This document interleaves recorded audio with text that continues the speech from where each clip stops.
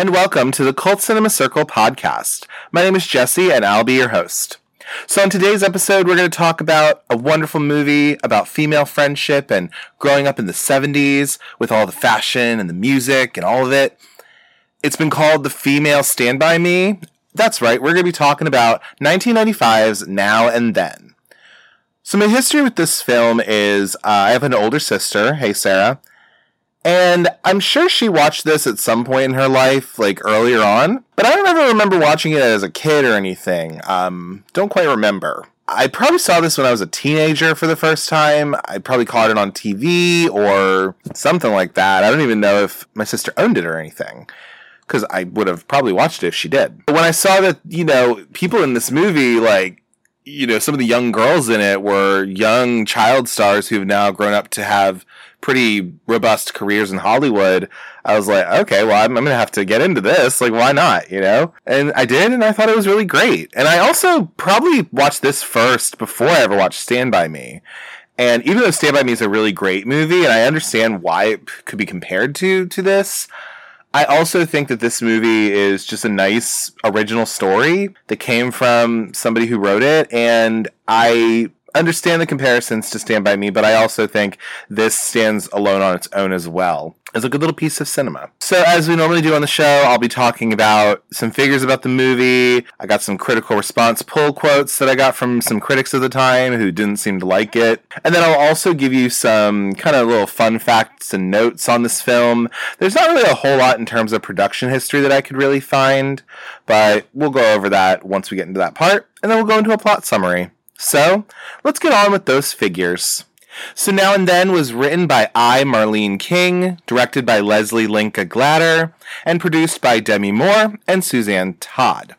It was released on October 20th, 1995, had a budget of about $12 million, and it had a box office of a gross US and Canada of $27.1 million, and then a worldwide gross of $37.5 million. We're looking at a Rotten Tomatoes score of 33% on the tomato meter and an 82% audience score. We're looking at an IMDb score of 6.7 out of 10 and a Letterboxd score of 3.5 out of 5. For our cast of characters, we have Gabby Hoffman and Demi Moore playing the young and older version of Samantha Albertson. We have Christina Ricci and Rosie O'Donnell playing the young and older version of Roberta Martin. We have Ashley Ashton Moore and Rita Wilson playing the young and older version of Chrissy DeWitt. And then we have Thora Birch and Melanie Griffith playing the young and older version of Teeny Tercel. We also have Devin Sawa playing Scott Wormer, Lolita Davidovich as Mrs. Albertson, Samantha's mother, Cloris Leachman as Grandma Albertson, the grandmother to Samantha, Hank Azaria playing Bud Kent, Mrs. Albertson's new boyfriend, Bonnie Hunt playing Mrs. DeWitt, Chrissy's mother, Janine Garofalo playing Willa Dean, a diner waitress and a spiritual reader and advisor that the girls visit, Walter Sparrow as quote-unquote Crazy Pete, an old man who only comes out at night and the girls seem to be afraid of. And we also have an uncredited cameo from Brendan Fraser as a Vietnam veteran the girls talk to on their way to another town. So I've pulled some critical response quotes from some critics that watched this film, seem to not like it. We have Roger Ebert from the Chicago Sun-Times who states, "The adult actresses are completely superfluous to the movie, which is a contrived Stand By Me kind of story."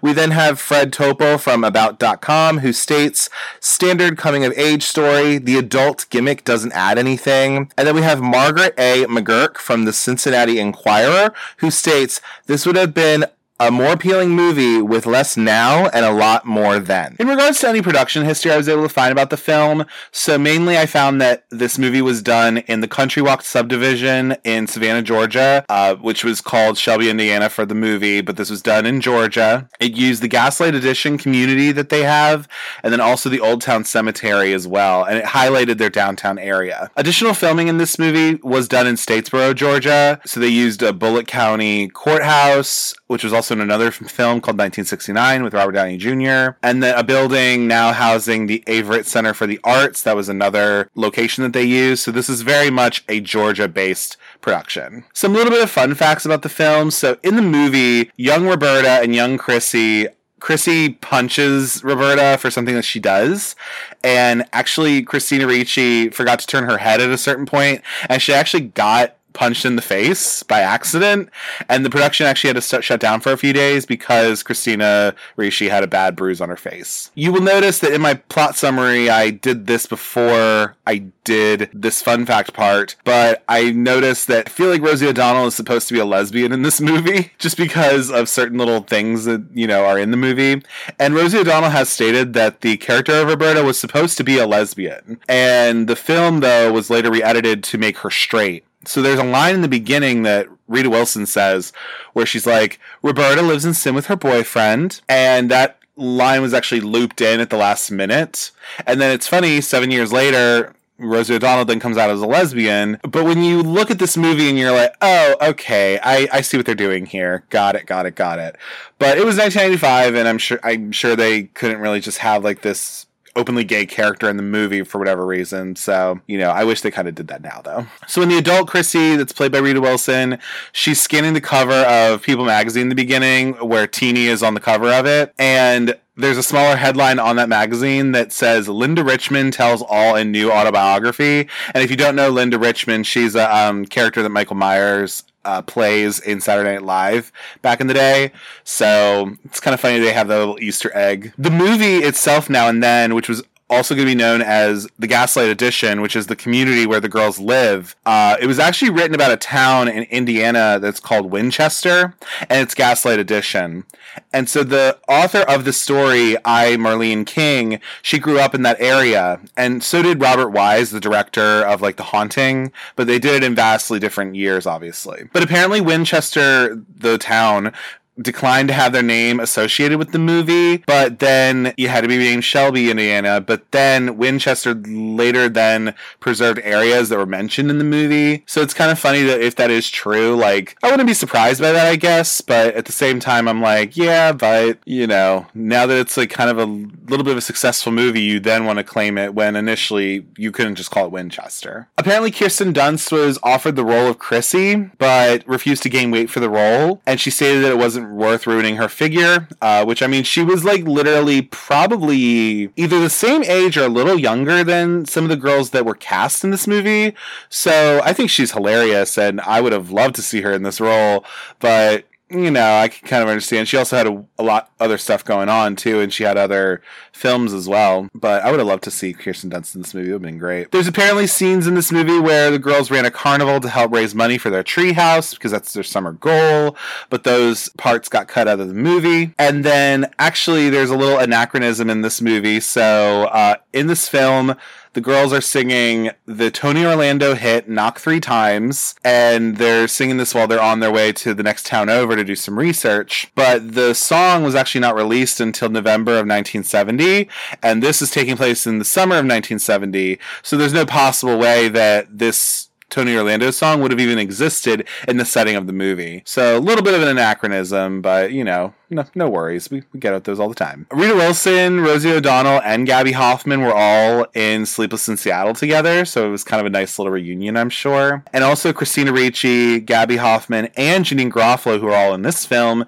then went on to star in the movie 200 Cigarettes in 1999. It takes place on New Year's Eve. It takes place in New York, all that good stuff. And I think I will believe this little bit of fun fact. The name of Chrissy in this movie, it might be a nod, if anything, to Three's Company, because it's a combination of Suzanne Summers' character Chrissy and then Joyce DeWitt's last name, who played Janet on the show. And I tend to actually kind of agree with that, because if anything, maybe the author of this had watched Three's Company, and that is such a 70s type show that I think it would be kind of fun if they did kind of make that and take that. I choose to believe that that is a real thing. So in regards to this movie being a cult classic, I absolutely think it is. In the years since Now and Then was released, this film has really gained a large cult following. It was on TV a bunch of times.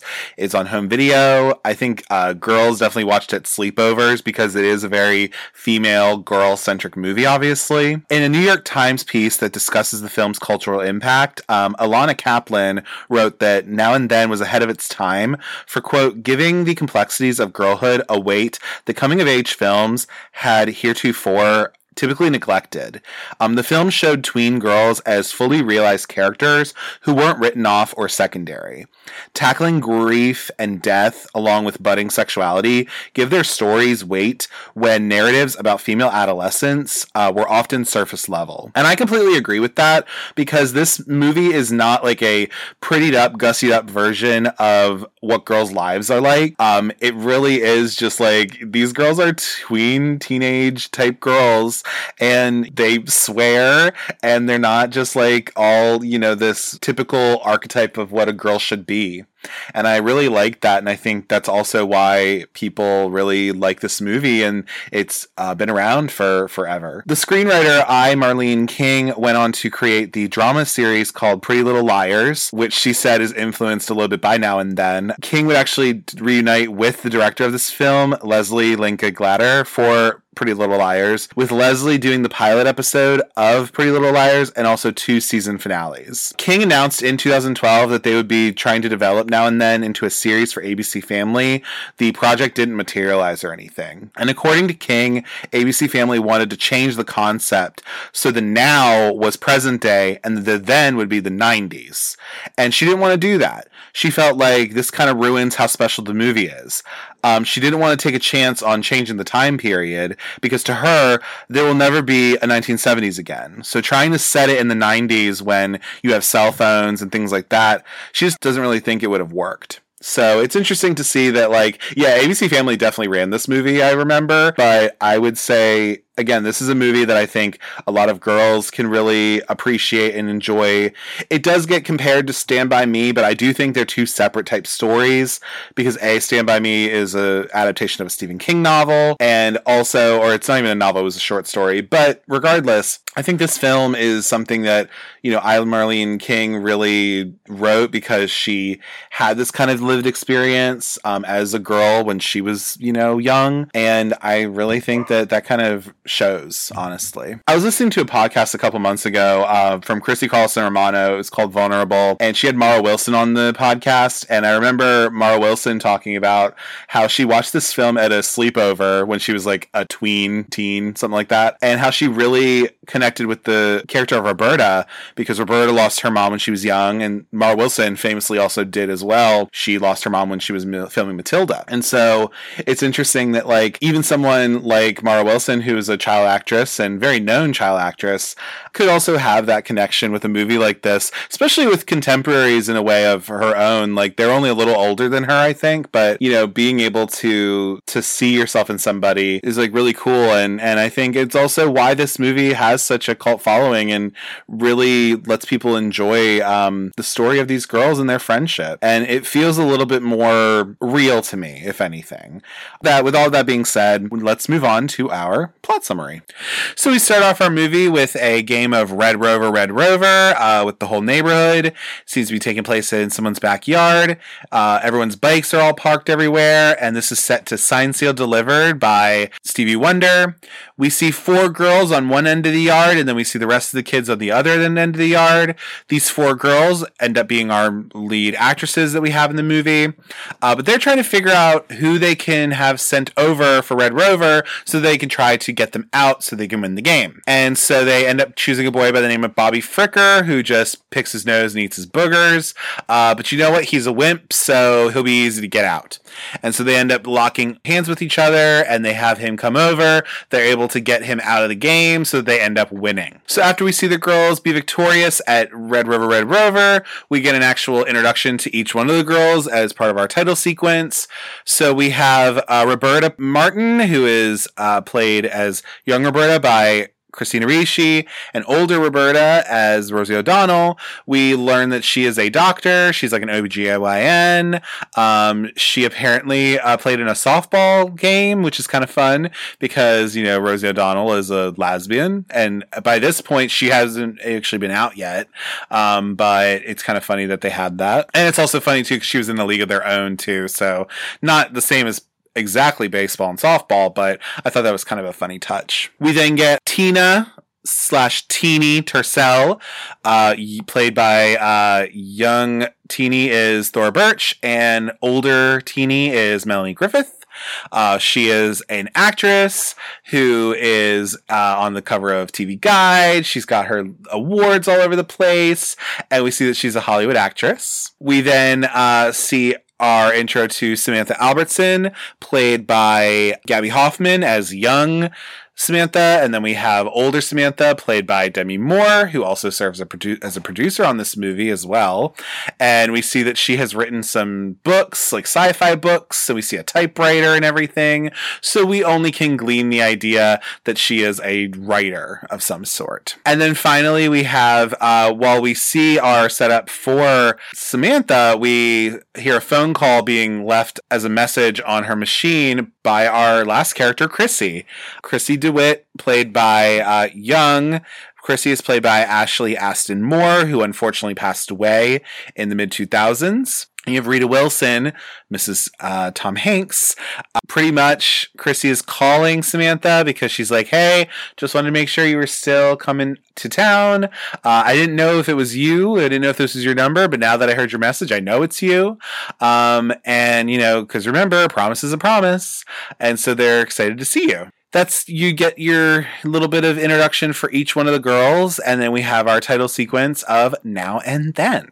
So we see that Samantha is smoking and driving. She's driving back to her childhood home of Shelby, Indiana, where she is coming back because she made a promise to her friends when she was a kid that, you know, they'd always be with each other. So they never really, you know, Samantha never really wanted to come back home like this. You know, a promise is a promise, though. And so you just see her car. So you see that she just has like a carton of Marlboros, which I thought was really funny. And like a map of Indiana because this is before GPS. And we just get the idea that she has, you know, a little bit of a cluttered life, but that's fine.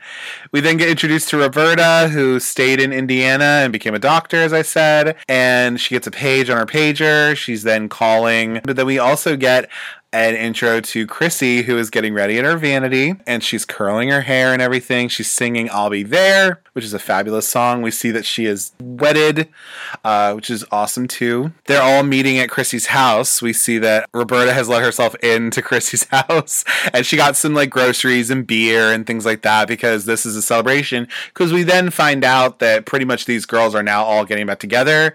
So we find that it looks like Roberta and Chrissy stayed in Indiana, whereas Samantha and Teenie, they kind of went their separate ways and ended up going, one went to Hollywood and then the other one, I don't actually know where Samantha went necessarily. Teenie is on the cover of one of the magazines, and Chrissy's like, can you believe this tramp? What does she have that people just go crazy over? And of course, Rosie O'Donnell, you know, good old Roberta, just says, long legs, a tiny waist, and perky breasts. And Chrissy's like, you know how I feel about swearing. And Roberta, being a literal OBGYN, she's like, breast is not a dirty word. Can't hear you, breast. Which is just like an iconic line.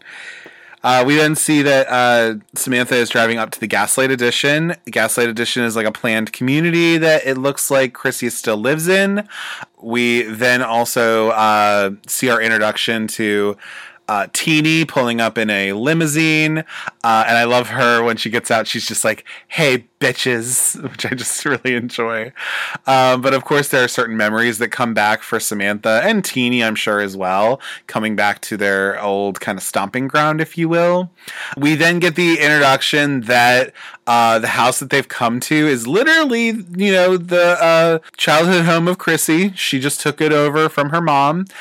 We assume that her mom has since passed away or something like that, or just isn't living there any longer. So it really hasn't changed much since they lived there, which is just really funny. And of course they don't keep hard liquor in the house. So like, anything you got, it's fine. Because of course, you know, Teenie and Samantha, they wanted a little bit something harder, but of course they're like, we don't, you know, Chrissy's like, we don't keep hard liquor in the house. Which I just thought was really funny. We then get introduced to a little bit of Morton, who is Chrissy's husband, because he's doing a barbecue in the back. We see that there's a treehouse in the tree that Roberta's just like chilling and like walking up to, and she's like already up there. Then we see the girls, we see Samantha and Teeny, they go over to the swings and get on the swing set. We see Roberta just like pushing them, and then Chrissy is sitting on a lawn chair as they're kind of just like talking and reminiscing. Chrissy's saying something about like, take Roberta for example. She lives in sin with her boyfriend, and by boyfriend I mean probably girlfriend, but and she's decided not to have children because I think the whole conversation was like, oh, well, look who's been married 4 times, Teeny. It'd be like, actually, it was 3 times. The first one was annulled, so it doesn't count. And, Samantha's just like, God, I would never have children. Are you kidding me? Oh, my God. It's just like this archaic kind of thing. And, she's not really for the idea of having a child necessarily, it looks like. But that this serves as our introduction to then going back in time, good old time travel, and we get sent back to the 70s where we get introduced to the young version of our stars. So we see that we're back in the summer of 1970, where these girls are pretty much now around like 12 years old or so.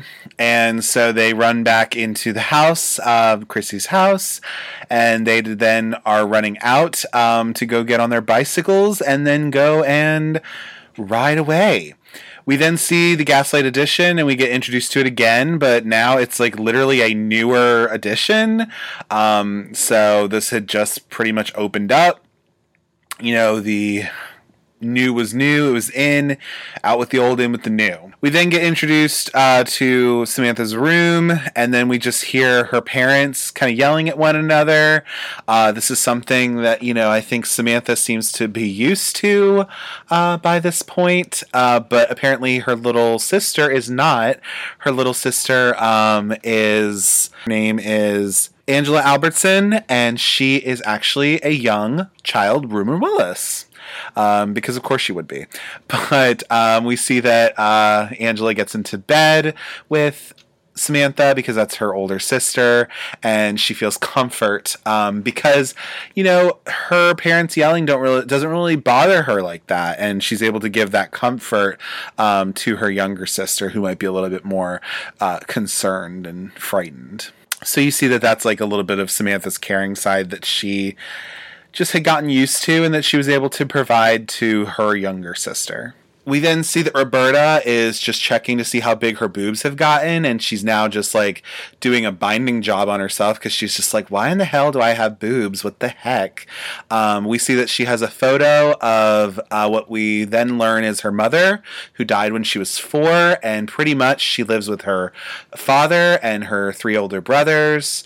And so we definitely get the idea that she is a absolute tomboy in this film.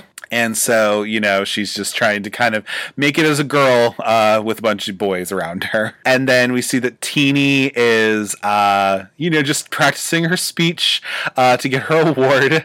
We find out that, she comes from, country clubbers. Her parents are country clubbers. She's the only kid. I don't think her parents pay that much attention to her, which of course is the breeding ground for pathological liars and actors. And then we get introduced to Chrissy again. She's brushing her hair up to 100, and her mother comes in. Her mother is played by Bonnie Hunt. Love that. And her mother is definitely a little overbearing. She notices, like, the record player is up. That'll get dusty. And she notices her canopy's up, and, gotta bring that down. And apparently, Mrs. DeWitt was kind of caught off guard by her daughter asking her about sex. But since her friends are little trash mouths, I guess it's best if you hear it from me. But you can tell that, I think Bonnie Hunt is so funny in this. She only gets a little bit of a part, honestly. But, it's so funny that she talks about, she's so uncomfortable with talking to her daughter about sex, even though her daughter is literally like, yeah, I want to know about sex. Like, what? I'm 12. I don't know anything. And you can tell that, like, she's very sheltered. But this is kind of an iconic part of this of, her, Mrs. DeWitt's like, look at this. This is a flower. Now a flower needs water to, grow.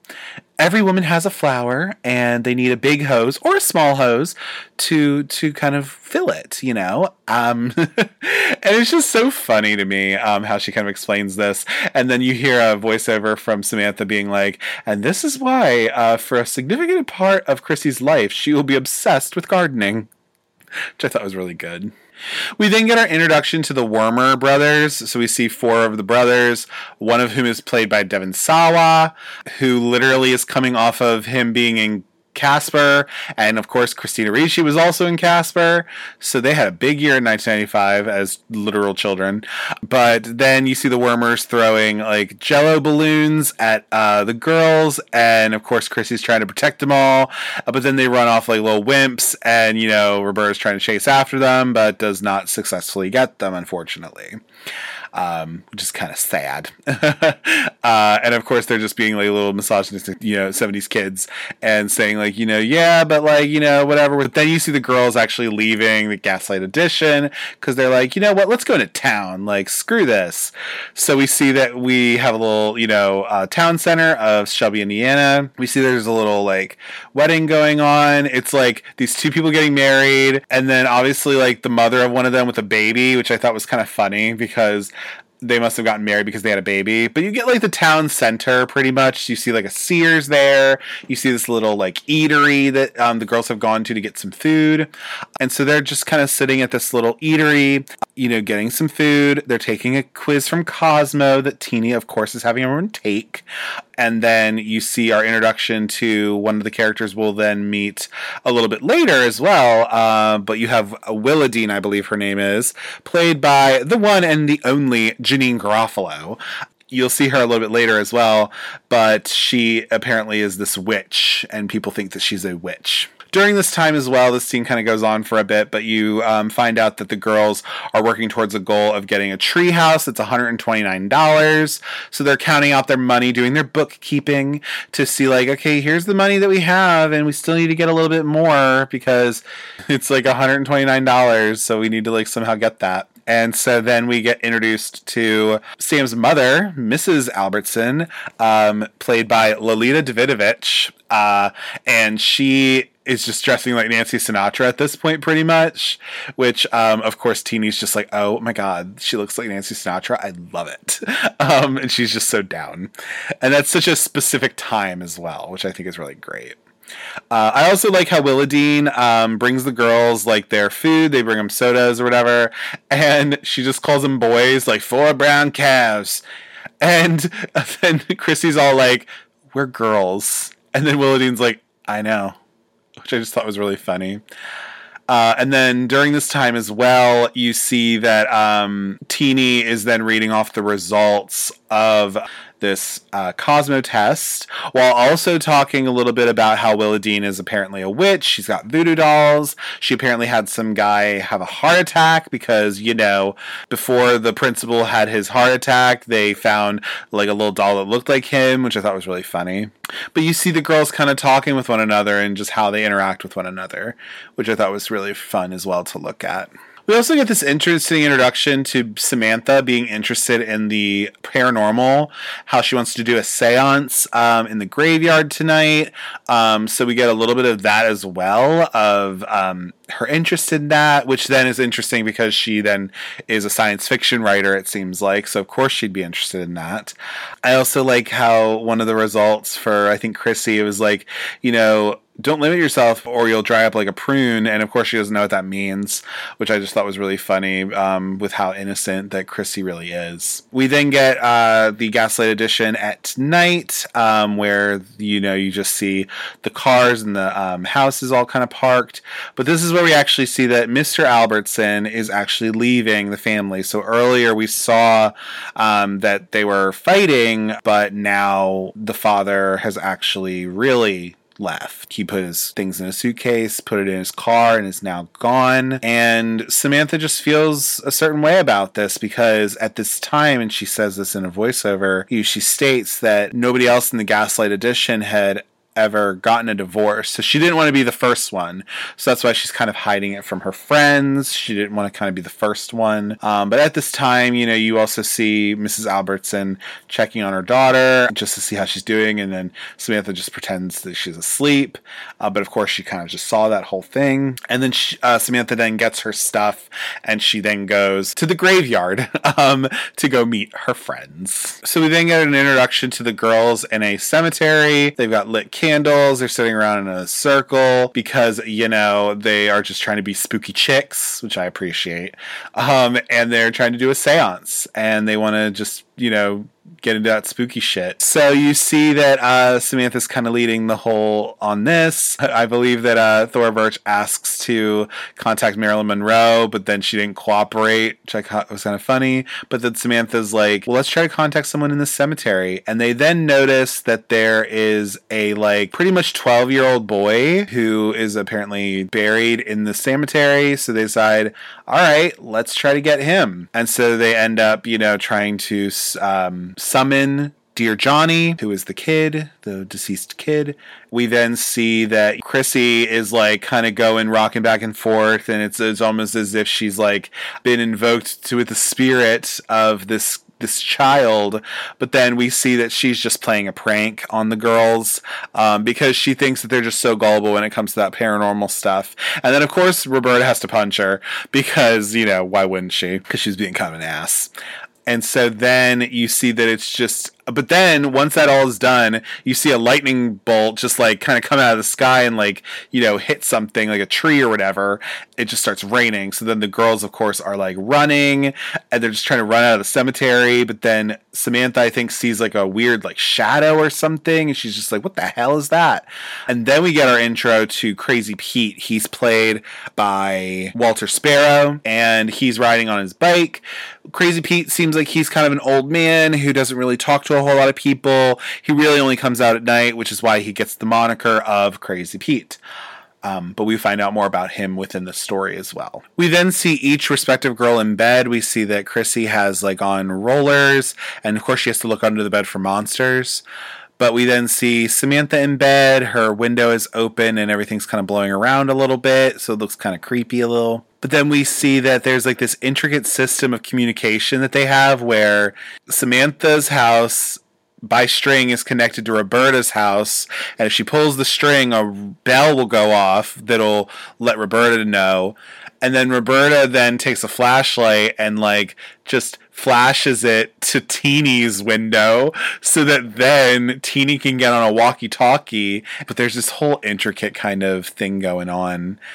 It appears that Chrissy actually has the walkie-talkie and that they're going to be doing a secret meeting, and they go back to the cemetery because they're like, oh my gosh, remember, I thought we saw somebody after the seance, and I think it was the spirit. So of course they then go back to the cemetery and they're taking their little flashlights and they're just trying to see what's going on here, because Samantha seems to think that ghosts just followed her home. But then they notice that Dear Johnny's headstone has actually been cracked. And they're like, oh my God, we did it. This is great. We actually, did it. We were able to summon a spirit and we brought him here. This is awesome. And it's just kind of that interesting, preteen whimsy that they have, which I thought was really kind of fun.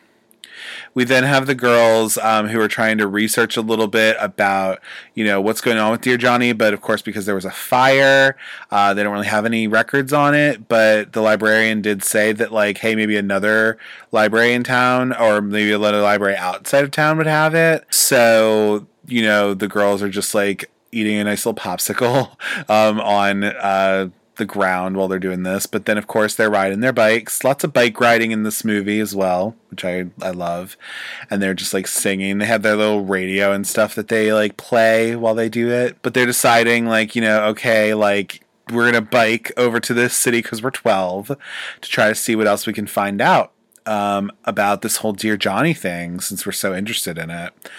And of course this is also the 1970s, so it was definitely a different time of sorts. Of what was going on.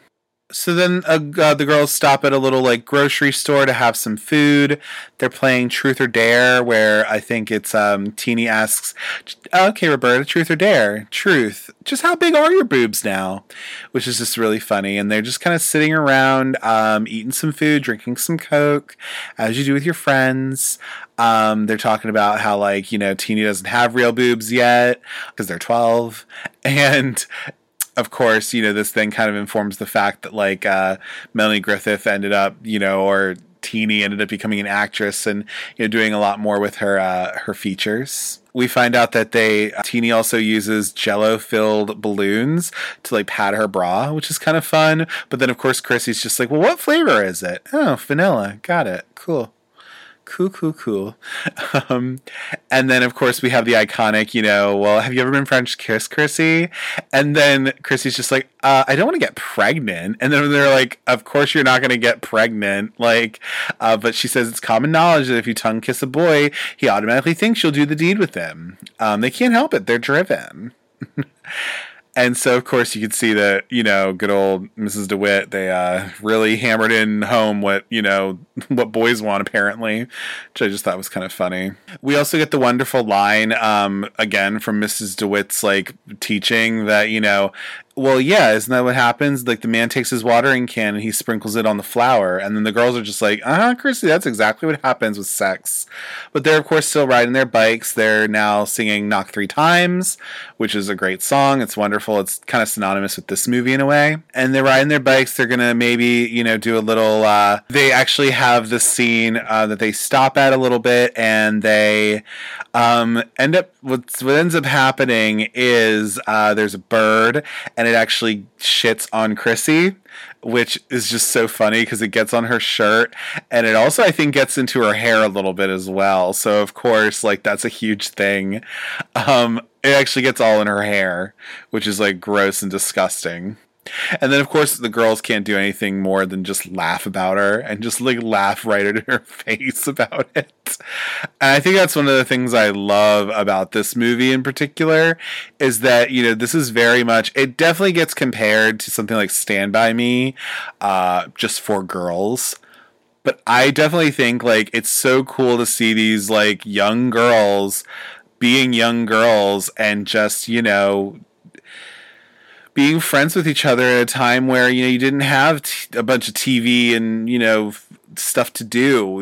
You had to have your own sort of fun.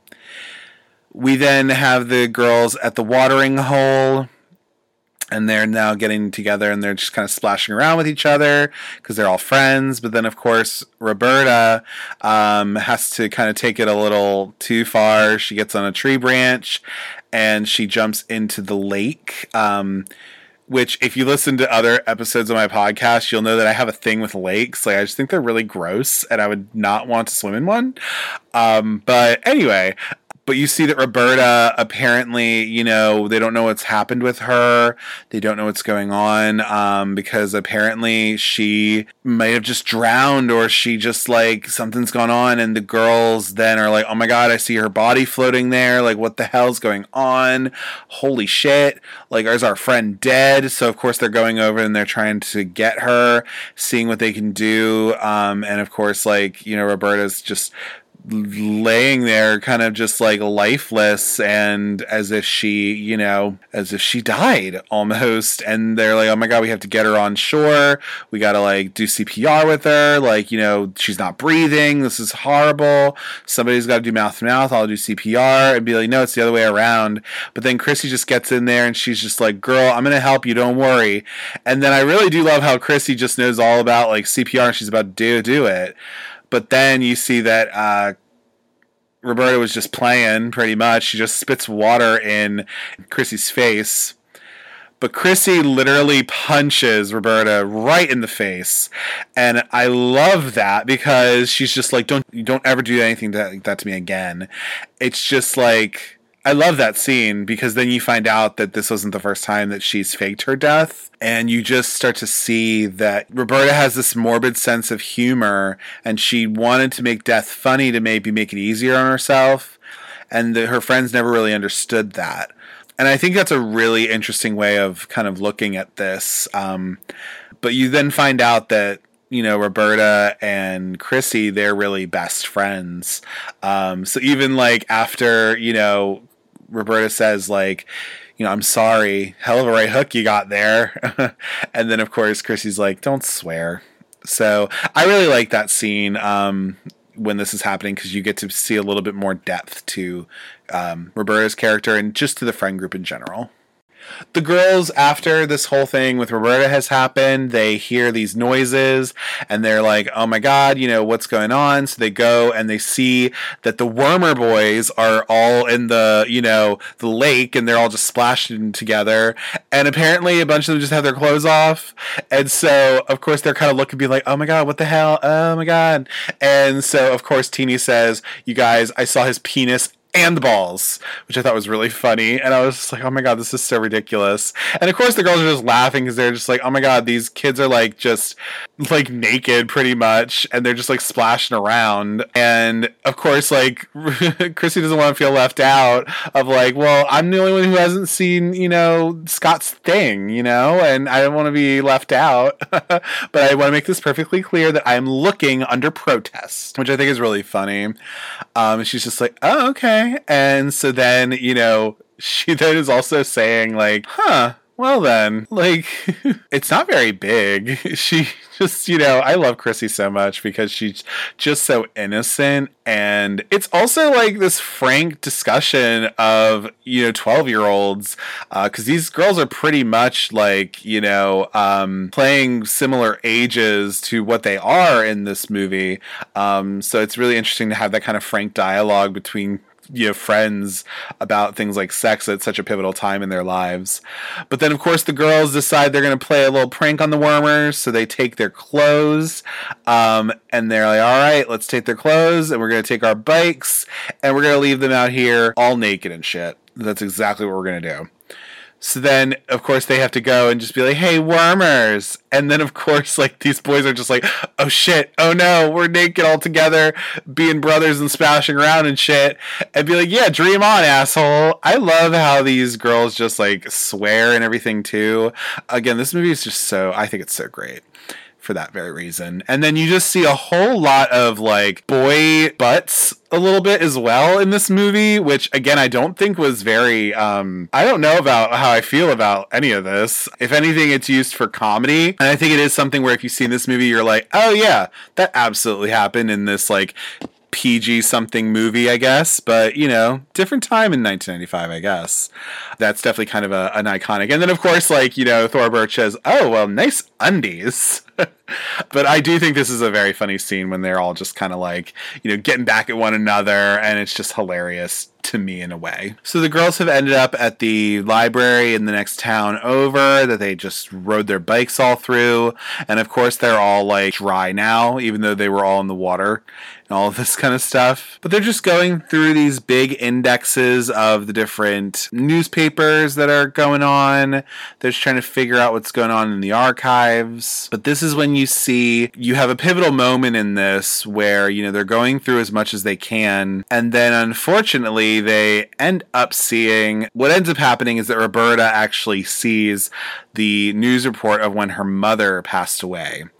And we find out that it was a local teacher, so she apparently was a teacher. Then Roberta is reading about what actually happened to her mom, which was pretty much a driver at a pickup truck fell asleep at the wheel, had a head-on collision with her mom, and she was pinned for an hour and a half before, she was able to be, extracted from the vehicle.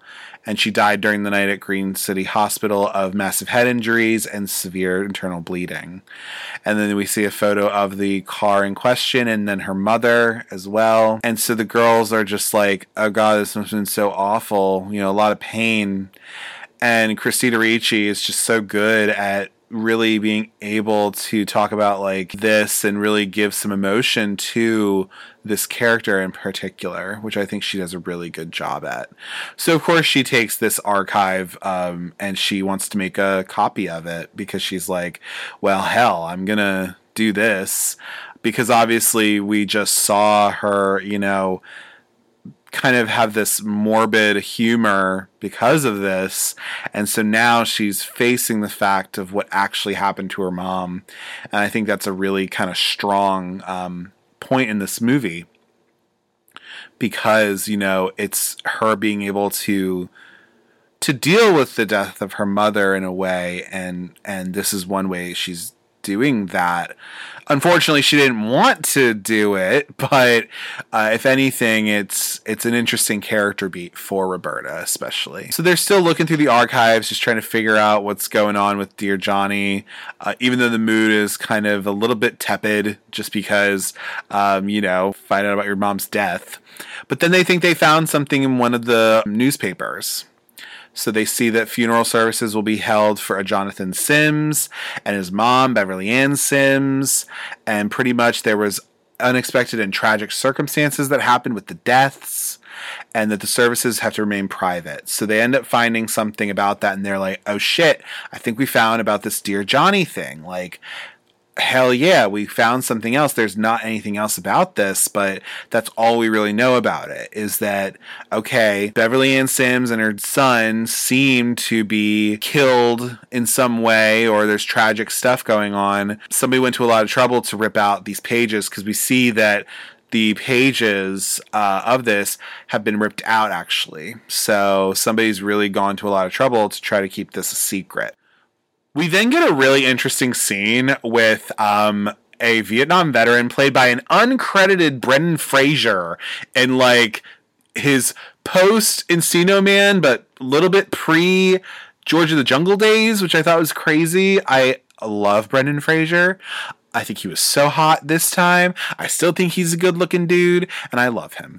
Anyway, you know, these girls are on their bikes. They're talking about, hey, you know, were you in the war? Did you get shot? And they have this really interesting conversation with this man. They don't take him as like a dangerous stranger or anything. They're just talking to him like a person, because he's just coming back from Vietnam. And of course they're thinking like, well, we're winning, right? And then of course the guy's like, well, nobody's winning. Of course they all then are just like sharing cigarettes too, which I thought was really funny as well. Just different time. I think this is a very interesting scene, because it's an uncredited Brendan Fraser cameo, but then also, you know, this idea that these girls who are 12 years old are finding out that, you know, the world is not what you think it is or what it's told to you, you know, and this guy's talking about like, yeah, nobody's winning in Vietnam, and it's just kind of all a bunch of bullshit. And so they get to get this interesting scene with just some guy on the road, and they ask him if he has a Purple Heart, you know, but they think it might be a huge honor, but it's really not. Because to him, like, it's interesting because you think like, oh, well, with these military folks, like, they're somehow heroes, right? But that's not how all military folks think about what has happened. Like, very much this guy obviously will probably be suffering from some sort of PTSD, you know what I mean? If anything, he says, you know, you can believe in yourself if you're lucky. But I thought this is a really interesting just thing to bring up, because in the 1970s, you know, we're still in the thick of a little bit of the Vietnam War, and we're, you know, trying to get out of it and everything.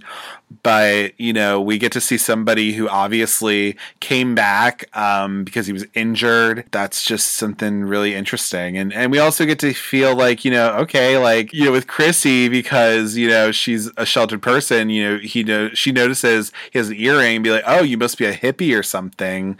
This guy also says, like, your parents aren't always right. And of course, like, Samantha feels a certain way about that. But again, to kind of reiterate, I just really like this scene because this guy isn't a danger to these girls or anything. He's just kind of talking about the world, giving these 12-year-olds something to think about and a little bit of life experience to just be like, hey, you know, the world's kind of messed up sometimes, but, you know, hopefully you can believe in yourself. And then, of course, like, Samantha says, whatever it is you're looking for, I hope you find it. And again, I just think it's a really nice scene. So the girls have biked back to the Gaslight Edition, and then we see that Samantha is having dinner with her mom and her sister. We finally are finding out, like, you know, what's actually going on with this divorce, because her sister's like, oh, hey, I want to see my dad. And then, well, you only get to see him certain times.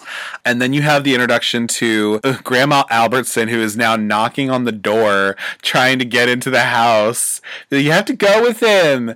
And then, of course, her mom's like, okay, God, Jesus. And then, of course, Grandma Albertson is played by Cloris Leachman. Rest in peace.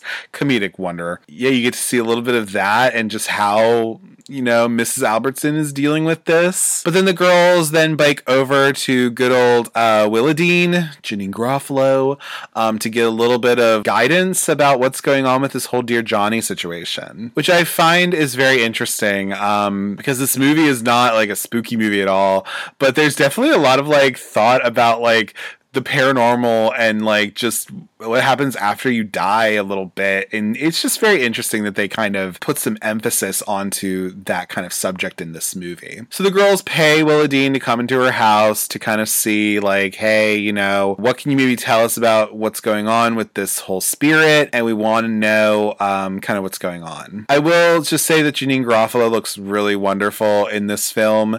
Everything from her little waitress outfit to when she's meeting with these girls in the 70s kind of get up. I personally, I have probably already said this before, but this is a Janeane Garofalo stan account. I love her so much, and I wish I just could be as funny as she is, and I wish I just, could have her wonderful little movie career. So the girls are sat down to like this little psychic reading that apparently is going on.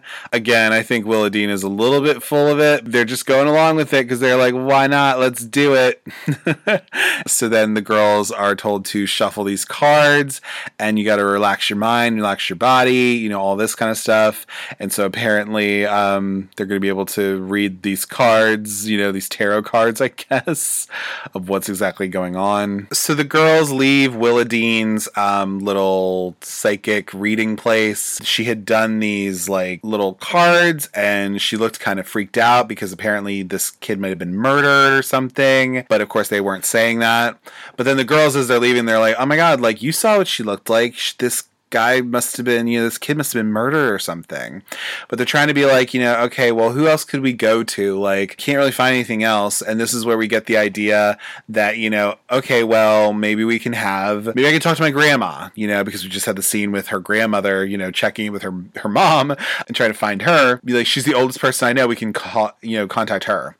So then Samantha gets on the phone with her grandma and be like, okay, well, we have our poker game, but you guys can come over after that. And so in the meantime, we find out there's a little softball game going on, and so the girls, of course, have to come over and, play some softball. And, of course, Roberta has to show, especially since I think she's going to be a lesbian later in life. She, of course, has to, pitch in and do a little bit of, pitch in, if anything, or not a sports person at all, so I don't even know half of what I'm talking about. But you do see this little scene of softball, and I do love how Chrissy just says touchdown, which is just hilarious. And you also get a little intro to like a little nerd boy.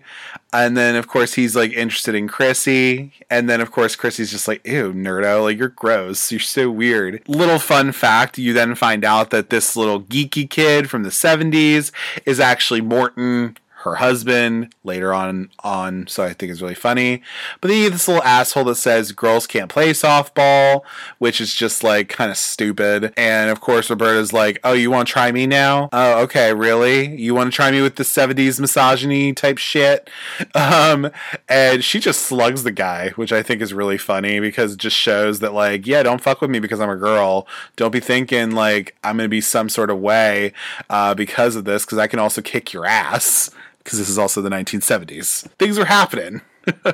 Even though Chrissy tried saying, like, remember, act like a lady, and be like, girl, no, it's not going to happen. And I also love how Chrissy just says foul mouth when the kid calls a crazy bitch. The kid literally says something like, glad your mother's dead. She should teach you how to act like a girl. And then fucking Sam just goes after this kid too, which I'm just like, hell yeah. I know that's right. I kind of love all of it. I'm just like, yes, like, this all I'm kind of down for. I'm down with this. So then we see that Samantha has ridden her bike back to her house after getting into a fight with this kid. And she's like proud with herself. But then she goes in the house and she sees that her mom has a new friend that she wants her to meet. And that we have the intro to Mrs. Albertson's new boyfriend, Bud Kent, who is played by Hank Azaria, Mo Sizlak himself. Again, this is kind of showing like what happens when somebody splits up after they've gotten divorced and you're trying to maybe get with someone else to help with the situation, or at least help yourself move on from the collapse of your marriage. Bud is trying to make small talk. We find out that Samantha's into science fiction, and we also see that Bud is like volunteering to maybe take the family to the Smithsonian. He talks about how have you been to the Smithsonian? Like, it's big, it's great. We should all go. But I really like the scene where they're at dinner and it's that awkward part of like your mother is trying to like get over her now ex-husband, and the kids are especially the preteen kid is just like, what the hell is this bullshit? What's going on?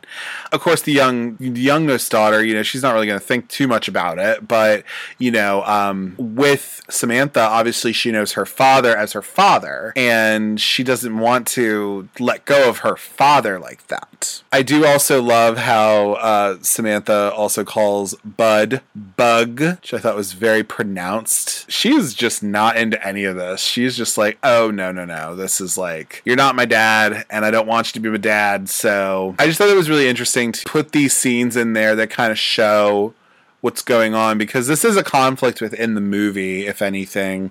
A little bit of just, we've gotten this at the beginning that Samantha's parents are splitting up, and we're kind of seeing this through to see just how awkward it is when this happens. So I thought it was very interesting. And then of course, like, Samantha's mother gets one of her dad's shirts to give to Bud after he spills his drink on himself, and then of course Samantha's just like, oh, so you're trying to make him be my dad then? Okay, gotcha. I'm gonna go out and go see my friend. So then we see that Samantha goes to Teeny's house. You see Teeny's parents are having a party downstairs, while Teeny is just upstairs with her cat, and she's just hanging out. We see Teeny on top of the roof, just watching a drive-in movie, as you do, especially, because she ends up being a movie star, and she, of course, would do this to help get yourself a free movie. And Samantha comes over, and, she sees her friend. I just love how they just climbed on the literal roof and are just talking to each other. This is to kind of show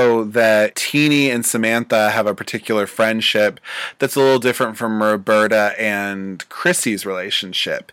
You get a little bit in the beginning of the movie. You see that 4 girls are friends with each other, but these 2 separate groups of them are also are specifically close to one another. We then see Roberta playing a game of basketball by herself, and then Scott Wormer, played by Devon Sawa, he comes over and is playing basketball with her a little bit as well, because again, if they're going to do anything, might as well, do it with a boy who can kind of keep up with you athletically, especially since we are to believe that Roberta is probably the most athletic out of all of the girls for being able to do this. I do think it's funny that, like, in this movie, especially because we do find, and we'll get into it, I guess, a little bit later, but I always kind of wonder if in the beginning when, because we have this scene with Scott and Roberta on a little swing, and they're talking to one another, and they're having cokes or whatever while he's talking and everything.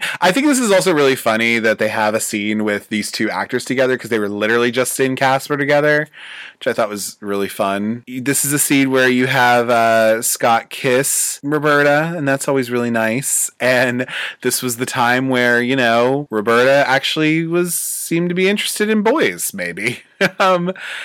But I do think it's really interesting. I think, as I was saying, I just thought, I thought it was cool maybe if, somehow she ends up with Scott, I guess. We never actually get that closure of, that's exactly what happened. I kind of do hope that. I think this is also known as, the "Can I kiss you" scene, because it's just Scott Wormer just asking, can I kiss you? Can I kiss you? Very much like, can I keep you from Casper almost in a weird way, which again, I think is just so funny. And then I love the line that Roberta says, be like, if you tell your brothers about any of this, I'm going to kick your ass or whatever. I think it's so funny. And I just think it's hilarious personally. We then see Samantha and Teenie in their little clubhouse. They're playing Truth or Dare, where they ask, Teenie asks, like, if you're stranded on a deserted island with the other three girls, and there was no food to eat, who would you eat first? Of course, they say Chrissy. But then Samantha asks, hey, do you like your parents? Because I was thinking about what that guy said about, maybe your parents not always being right. Samantha finally telling somebody their parents split up and that they moved out. If anything, Teenie takes that and she understands in a way. Of just like, hey, I don't think your parents know it all at all, and talking about like how the Brady Bunch and like the Partridge Family, they're all widows, and all these perfect TV shows is like a widower. But then, Teenie's like, there are no perfect families. It's normal for things to be shitty. And I think that's like a really interesting point to make of just like, hey, look, like there's no such thing as perfect. The world is not perfect, pretty much. You just got to hopefully enjoy yourself as the time goes on. But, just know that, being 12 can suck, you guys. So I think they make it a point to say that. But then, of course, even Samantha's like, well, all of those people in the TV shows, they all died. My family chose, my dad chose to move out. And she has this little crying scene going on. And she really misses her dad, which is probably why she didn't like this whole Bud thing going on. And, this is exactly why she came to her friend to consolement for this. Because it's something that really is important to her. Again, I think the actresses in this movie, especially the young actresses, I think they did such a good job in this movie. I think do a believable job in portraying these characters. And, we're really able to see them be able to flex that dramatic muscle that then, quite a few of these girls, would end up having like pretty good careers in, being an actress. So we then see that Teenie gives a bracelet to Samantha as well, which will come up in the story a little bit later. You really also see, as I mentioned before, Chrissy and Roberta have this particular friendship, but also, like I said, Teenie and Samantha also have this very particular friendship as well with one another. And then they have this little line where they're like, I heard that in a decade, half the population is going to be divorced. And then they're like, well, I find that really hard to believe. But then, of course, that's true. We then get this harrowing ass scene where, the girls are on their bikes. They're, riding along. They're trying to find the bracelet that, was just given to Samantha. And apparently it just fell off somewhere. And they see that apparently it actually went into the gutter, this fucking gutter. And it's like raining, So, of course, like, oh no, like what the hell's going on? And of course the bracelet then just slips further into the gutter. But Samantha's like, oh, don't worry, I'm small enough, I can get into this gutter. I'm sure people who watched this also when they were young too were probably like, oh my god, girl, what in the hell are you even doing? Like, you are about to literally die and just drown. And of course she like finds a yo-yo down there or something, and it's just so dangerous to even do anything like this. But she's able to get her bracelet back, but then shit just goes really bad, because then there's a bunch of rushing water coming, and it's just going to fill up the gutter more and more, and it's going to make it that much harder for Sam to actually get out. So of course you have Teenie being like, holy shit, my friend's going to like drown and die in this gutter. And then you have Samantha's just like trying to like fucking get out of this shit, and you're just, and like I said, it's kind of a little bit harrowing, honestly.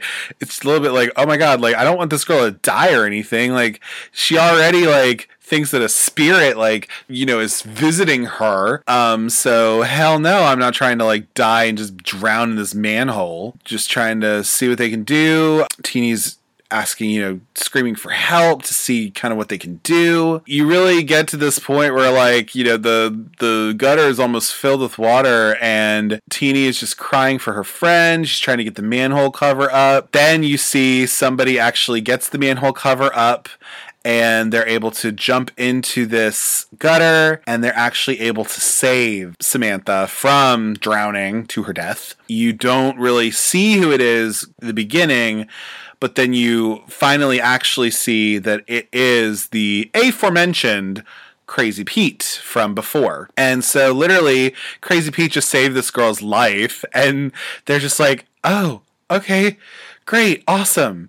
And he's just like so nice. He's just like, come on now, dear, like, you know, go home. Like, it's all good. Go home. And it's just such a good scene because, you know, Crazy Pete's also asking, like, why are you afraid of me? And they're like, well, it's kind of weird the way you only come out at night. It's kind of scary, you know? Crazy Pete's just like, well, you know, I don't like to see a lot of people. And I don't think they like to see a whole lot of me either. And so you then just get this kind of beat of like, okay, got it. So we at least kind of get what's going on a little bit with Crazy Pete. But, you know, there's a certain other layer that we get from him as well, because he just saved this girl's life. That's so awesome.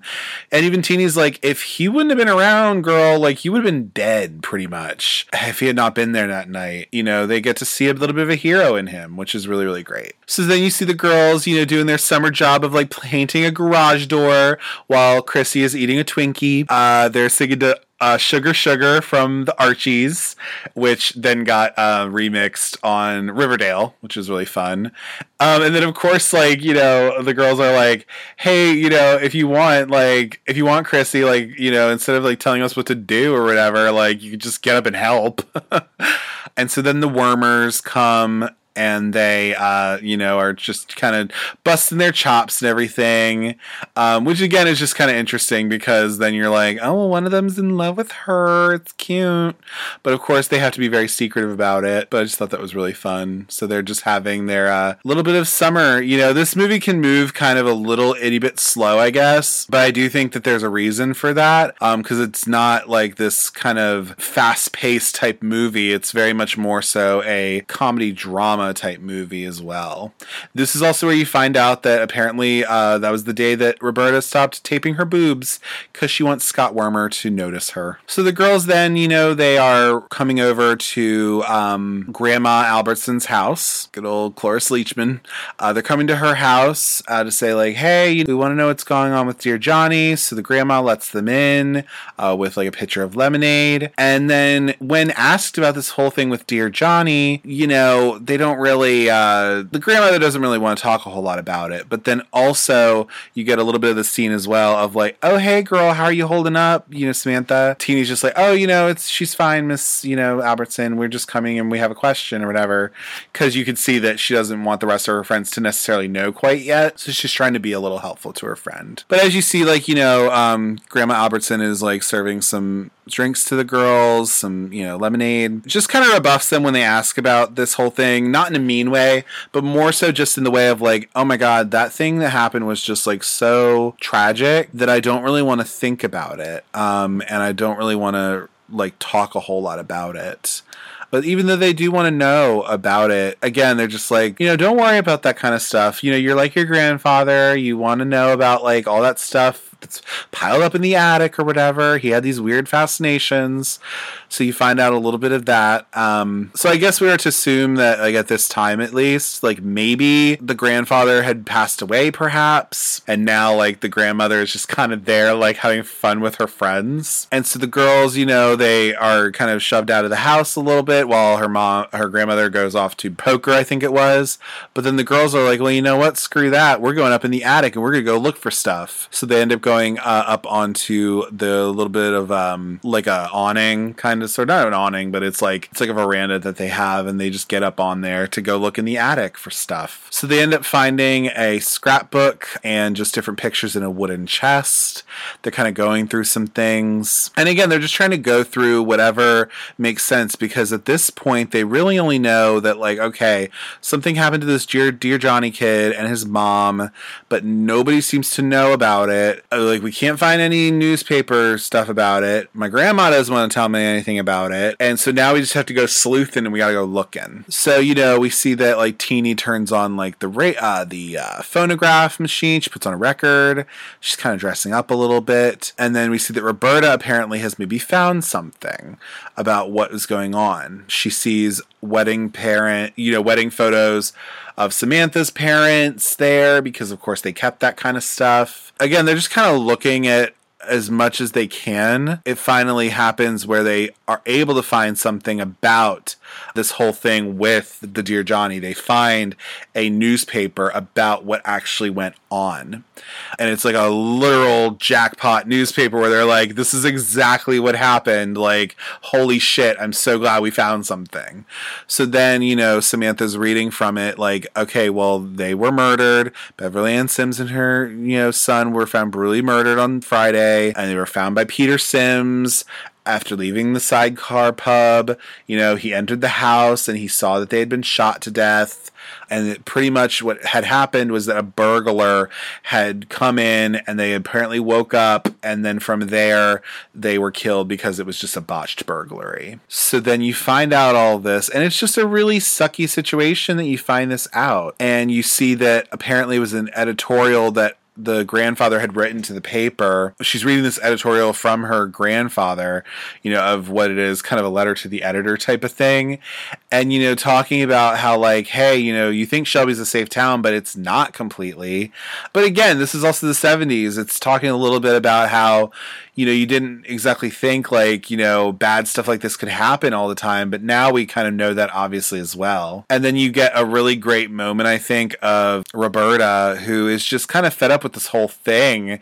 She then like throws something, like breaks a mirror, and she's just like breaking down, like talking about like, why did they have to die? Why did she have to die? What, any of this stuff, you know what I mean? Like, and she's talking about how her dad lied to her, saying like she was this beautiful angel that swept up and they carried her away, when she's finding out that like her mom was in pain for like an hour and a half before she was rescued and then just died of her injuries that night, and I think this is also a very iconic scene of this movie that people remember.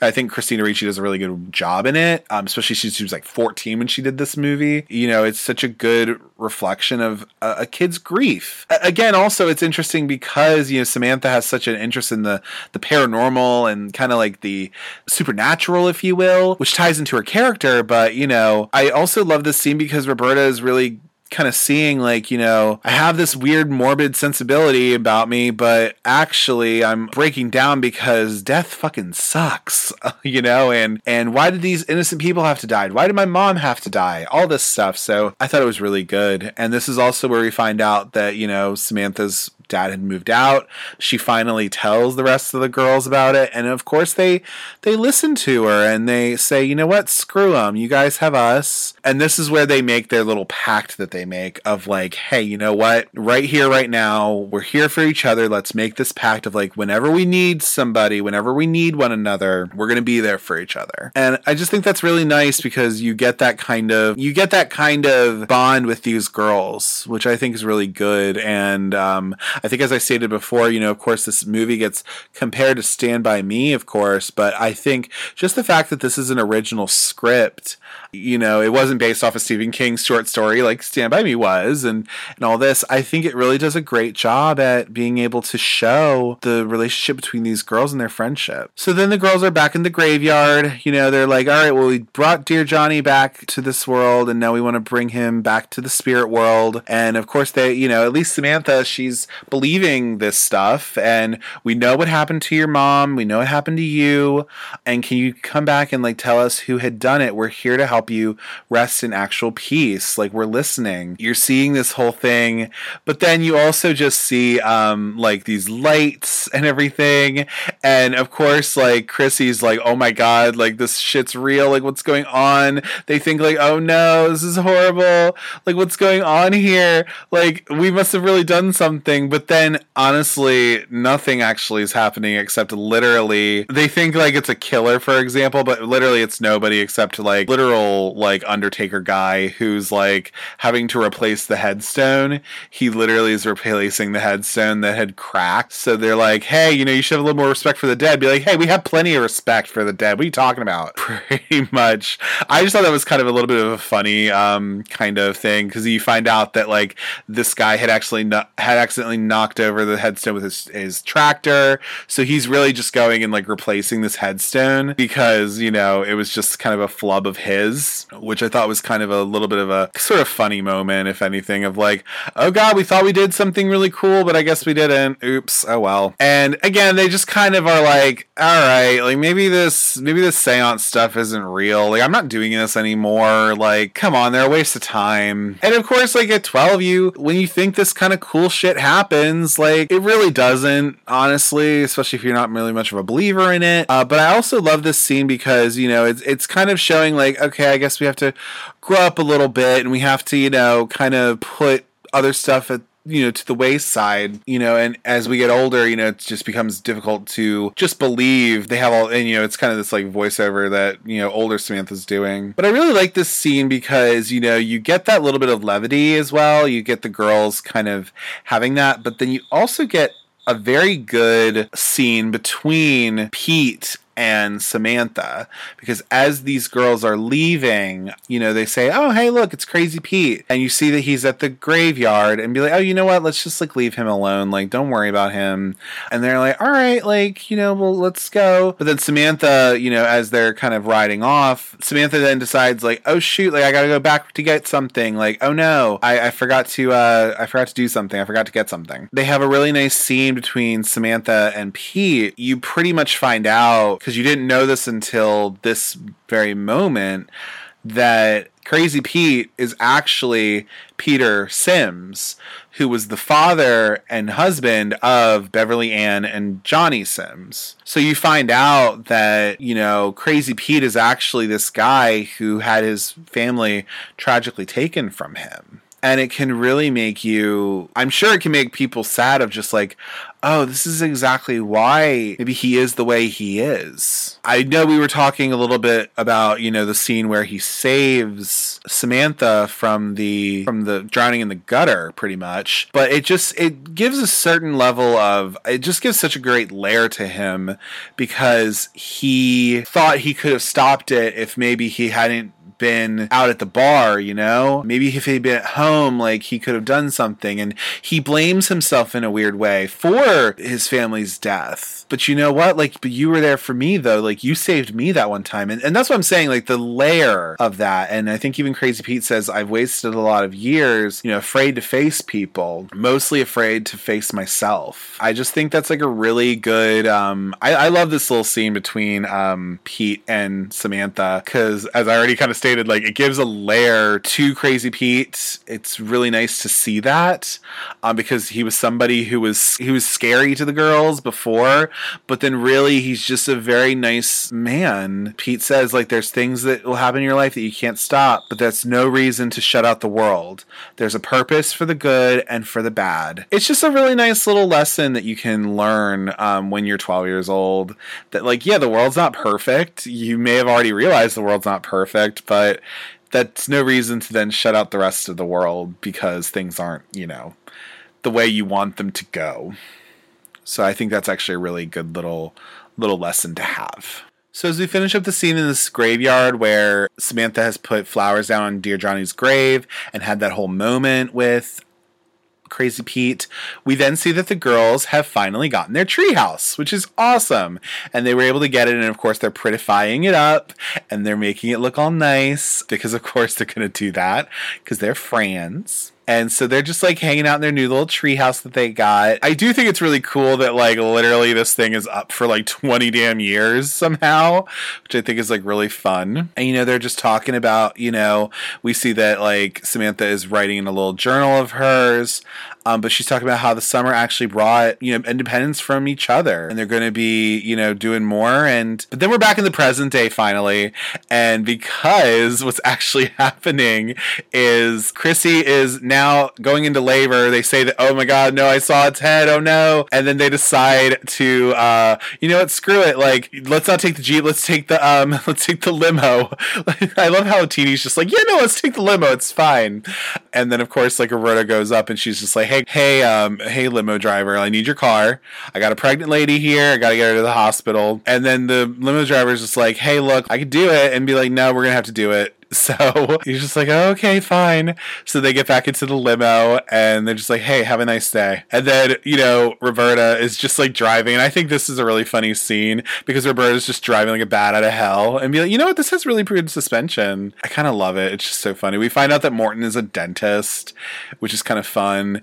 And then we get to have, we love the things of like, oh God, there's a VCR in here. There's a bunch of, like leg room back here.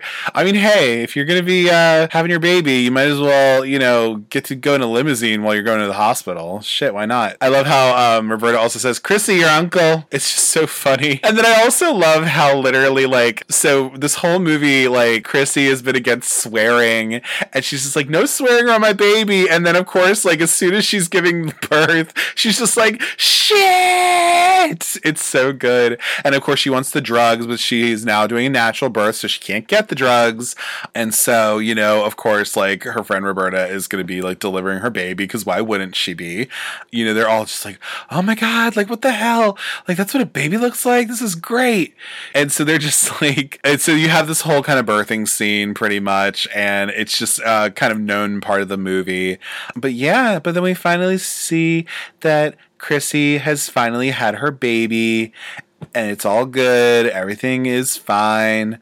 It's all great. They finally get to have their little baby, their little ray of sunshine. It's cool because Demi Moore is just like, oh shit, that's crazy. I got to see my friend have a baby. This is awesome. And so, they're able to say, oh yeah, no, Morton, here's your baby. He comes in and sees him. So they see that they have a baby girl, and they get to have that nice little moment as being new parents, which is just so nice and wonderful. If I didn't already mention it through this whole podcast, I just really like this movie, and I think it's really fun. And so we're going to be ending up on the ending of this, but we see that the neighborhood kids in the Gaslight Edition are all coming over, similar to how the beginning was a little bit. But we then see the girls, we see the women in the treehouse, and they have brought the baby up there. Now I kind of want to know, how exactly did they get the baby up there too?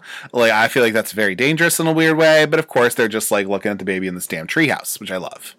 And of course, Rosie O'Donnell says that it looks a little bit like Rush Limbaugh. Samantha starts a little game of Truth or Dare, where she asks, are you happy? Chrissy's just like, yeah, I'm happy. I'm so happy I could burst, it's great. And then, Teeny asks Roberta, Truth or Dare, just how big are your boobs now? And be like, well, how big are your boobs, Teeny? Be like, 36D and worth every penny, which I love.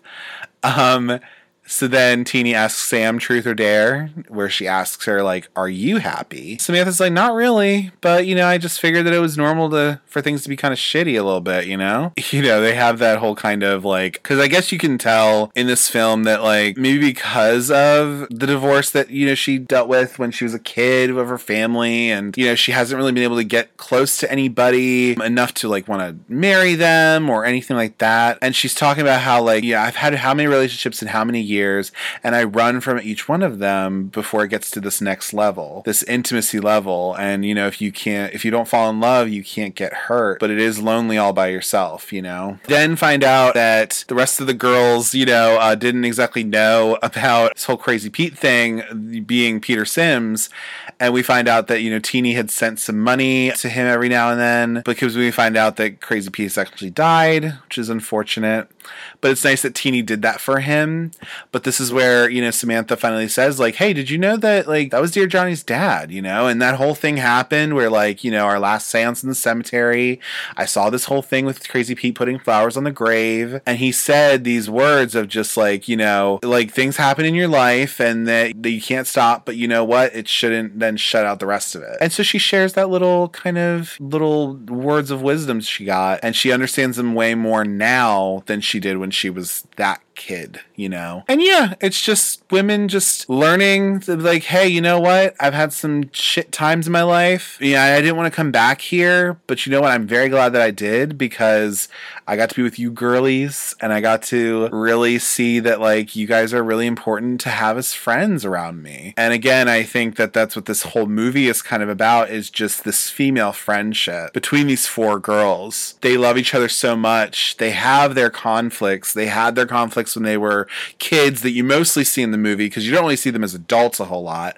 but you see the conflicts that they have, and you come to this agreement of like, hey, you know what, like, I'd like to maybe visit more. And then they kind of then make another pact of, you know, hey, look, you know what, one for all and all for one. Like, hey, you know what, if you can come back here more often so that we can really see one another and really enjoy ourselves. And then they just stare at one another as they make their little pact. And then, similar to how the movie began with Red Rover, the ending of the movie is also Red Rover, where now the adult versions of these girls are playing Red Rover with the neighborhood children, which I just think is really fun. And I think it's a good ending to the film, because you're able to see, like, hey, you know what? It's never too late to have a nice little fun game of Red Rover to, you know, have your childhood with. And then you have the ending of this movie, which is set to a song called Now and Then, which is a banger by Suzanne Hoffman. And then you have your end credits. And that's the end of Now and Then. So in closing, I would say that this movie is just such a fun exploration into, you know, best friends, female friendship, a little fun time capsule of the 70s, and some really great acting from these young girls who are part of it. It's absolutely a cult classic for a reason. I think this movie definitely helped a lot of young women kind of discover a few things about the world and feel maybe like they weren't, you know, alone, or that they, you know, are going through the same kinds of things that these girls were. And so I really think it's a great movie that, you know, I think anybody can enjoy for the most part, but you know, definitely I would highly recommend it. Right now, you can actually stream this on HBO Max. It might go away at some point, but, you know, you can always, you know, pull up on there. But it is also on, you know, Amazon, Apple TV, Vudu, all that for like $2.99 or $3.99 or something like that. So you can always, you know, pull up, open your pocketbooks, and, you know, give a little money to Now and Then. As always, if you'd like to get in touch with me, you can do so by emailing cultcinemacircle@gmail.com. If you want to give any movie recommendations, give feedback on the show, or if you just want to say, hey girl, hey, I'm open to all of it. You can also follow Cult Cinema Circle on Instagram, Twitter, and Letterboxd. Instagram handle is Cult Cinema Circle. Twitter handle is Cult Cinecircle. On those platforms, I tend to post when new episodes release. I'll post what the next episode is going to be. I make Instagram stories with little fun facts and all that, and just general fun stuff over there. And on Letterboxd, you can find me at Jesse, Jesse, Kremp, Kremp, all one word. On there, I tend to log the movies that I've been watching. I write little reviews about them, and just general foolishness over there. Be sure to rate, comment, and subscribe to the Cult Cinema Circle podcast on your podcatcher of choice. You can find the show on Apple Podcasts, Google Podcasts, Audible, or wherever you like to listen to your favorite podcasts. I make it pretty easy for you to find the show. Be sure to leave 5 stars and a 1 to 2 sentence review. It helps get people to see the show more, and it helps more people find the show in general. As always, thank you for taking the time to listen to the Cult Cinema Circle podcast. And remember, you are a sexual magnet, attracting men from the 4 corners of the world. Pace yourself. Take care. Bye.